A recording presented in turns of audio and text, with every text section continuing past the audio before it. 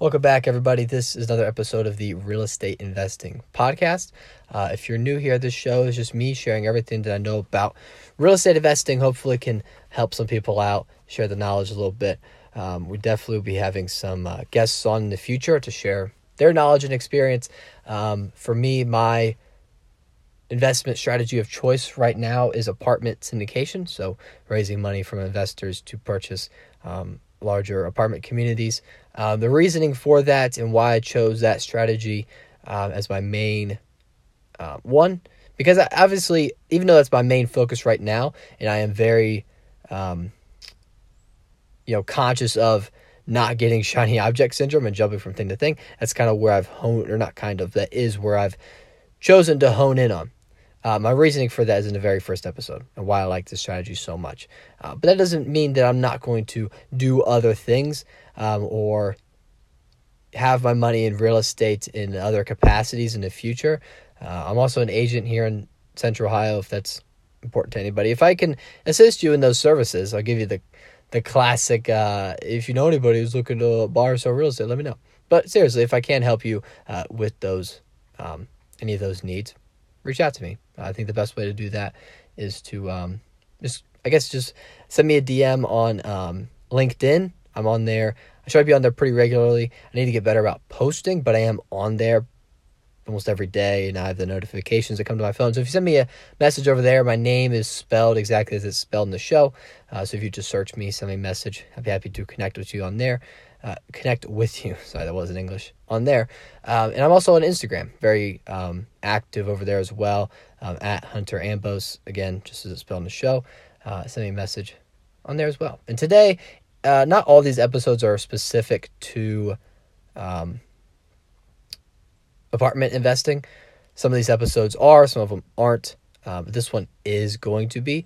And it's just kind of a basic thing that sometimes may get overlooked, but I think it's important to kind of know who are the characters involved in these deals. Who are you going to be talking to, whether you're on the GP side or the LP side. So whether you are an active member, you're a deal sponsor is another way to say that, or if you're just passively investing.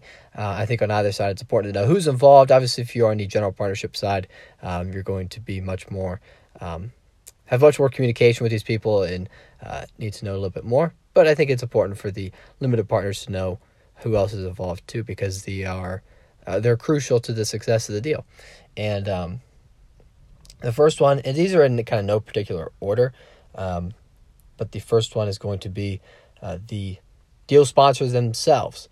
So the people that are in charge of, doing the work, who are in charge of identifying the property, underwriting the property, securing the greater debt, the lending, and getting the money raised for it, the equity piece as well, and in charge of managing the deal, and then doing the asset management, property management if they don't have third party, or managing the property manager if they do have third party management in place.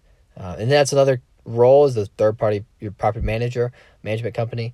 And even if they do kind of have it in house, it is probably a separate kind of thing. It's important to know who is managing it. And then that'll obviously be disclosed to you once you go to invest in the deal. And then they're also in charge of selling the deal. So those are your general partners. Usually you'll have, sometimes you'll just have one general partner. So most of the time you're going to have at least two, unless you're dealing with a larger operator who's kind of got it a little bit more vertically integrated. But most of the time you're going to have, I would say, at least two, maybe three. And maybe someone brought on as a key principal to help meet any lending requirements with the liquidity and net worth requirements that agency financing has. And so these are going to be the people involved. These are definitely people that you should know. If you're going to be a passive investor, you should, have a conversation with them. And, these are the people that are going to be in charge of whether your deal is successful or not, for the most part. And it's obviously very important to know who these people are, know what they're about, understand their business plan, understand their knowledge and experience. And even though I am fairly new to this world, relatively speaking, I think it's important to invest with somebody with experience. And so make sure that they look at their track record and look at past successes they've had. I know I don't want to deter you from investing in somebody's first deal, but if I were placing my money with somebody, I would like to look at them and say, okay, they've done this before, they're going to be able to do it again successfully. So there's that. And then, I have different ways to kind of, and I'll probably make a whole nother episode on how to vet your deal sponsor. And so we'll get a little bit more in the details on that episode. But so that's your first person, is a deal sponsor, kind of, it could be sponsors. The next is a lender. And like I said, these are in no particular order. So the lender is obviously the lender. It's the who's going to be, most of these deals, unless you are buying it all cash, you're going to have, 60%, 80% of the purchase price is going to be financed. And so who's that lender involved? Is it a small community bank? Maybe not a small community, but is it a bank? Is it an agency? What kind of financing are you getting? I think even as a limited partner, it's important to know the debt structure of the deal. Maybe not in full detail, but it's important, and I think to know, especially when you're looking at, okay, our business plan is to sell in year, X. Is our debt long term enough to be kind of safe, maybe if it takes a little bit longer to sell, or things of that nature, right? So it's important to know from like a underwriting your investment standpoint, to know who's a lender involved, and then what kind of loan terms are going to be on that deal. The next is going to be the title company, kind of, just a simple way to put it. They're just going to facilitate the deal, make sure the funds get wired into where they need to go, make sure that the lender has their money in to close in a deal, and just kind of make sure that everything, all the money's going where it needs to go, and make sure everything gets closed smoothly and on time. And make sure that all I's are dotted and T's are crossed. And speaking of which, next is going to be the syndication attorney. So obviously if you're investing in syndication, you need an attorney to file all that paperwork to do the for the offering, and like a private placement memorandum, operating agreements for the LLC, and everything like that. So as a limited partner, it's not so much important who the attorney is. Obviously, it's better if they have a good track record in the industry. Actually, yes, it does. Obviously, it does matter that they know what they're doing, but I think outside of that, it's going to be more of a, you're probably not going to have a whole lot of interaction with them outside of just getting paperwork signed. And then with the property manager, like I kind of alluded to earlier, is a third-party management. And this is a bigger one. This is where I think limited partners should also really kind of take a look at when they're, again, kind of underwriting their investment. Who's the property manager? Are they, and this is also another thing that the deal sponsors will be doing, but what's their track record? Do they know that market? Are they, systematized and organized and going to be able to succeed in helping you implement that business plan if you're a sponsor, or if you're a limited partner, obviously, are they going to help the general partner that you're investing with succeed in fulfilling their business plan? And most of the time, these property managers are going to be third party. Sometimes your general partners will have in-house management. They're both kind of, to use a limited partner, it may not matter as much if it's third party or in-house. That's more of a deal sponsor thing to be kind of worried about and focused on. But that's the next person, property manager. Make sure the day-to-day management is done, making sure the units are filled, making sure that tenants are paying on time, and any because quality of life for your tenants is obviously crucial to the success of your deal, because it is a service you're providing to people. Your tenants are your customers, and their kind of first line of contact is your management company. And so no matter what, if you're LP, GP, that's going to be the first.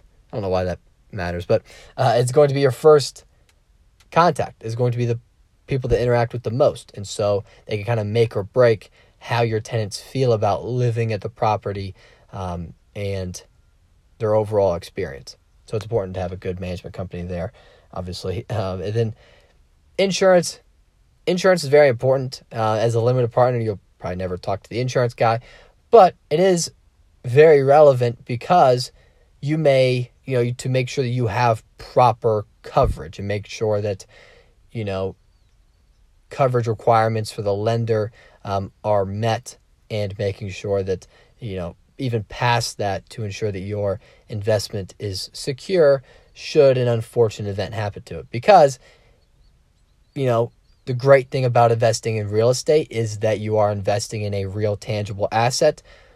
But the thing about investing in real estate is that you're also investing in a real tangible asset. And so it could have damage occur through whether it's natural causes or, like vandalism or what have you. And so it's important to have your proper coverage in place to make sure that should something happen, you being general partners and the investors are taken care of. And then the broker as well. The broker is probably one of the more important pieces in this, assuming you're using a broker for their transaction. Most of the time, again, if you're the limited partner, you're probably not going to have, any, if at all, you're not going to have a whole lot of, if any, that's a better way to say that, interaction with the broker. But from the general partner side, it is very important to obviously have a good relationship with the broker and to, they're a crucial part in getting the deal closed, getting both sides to kind of negotiate and come together.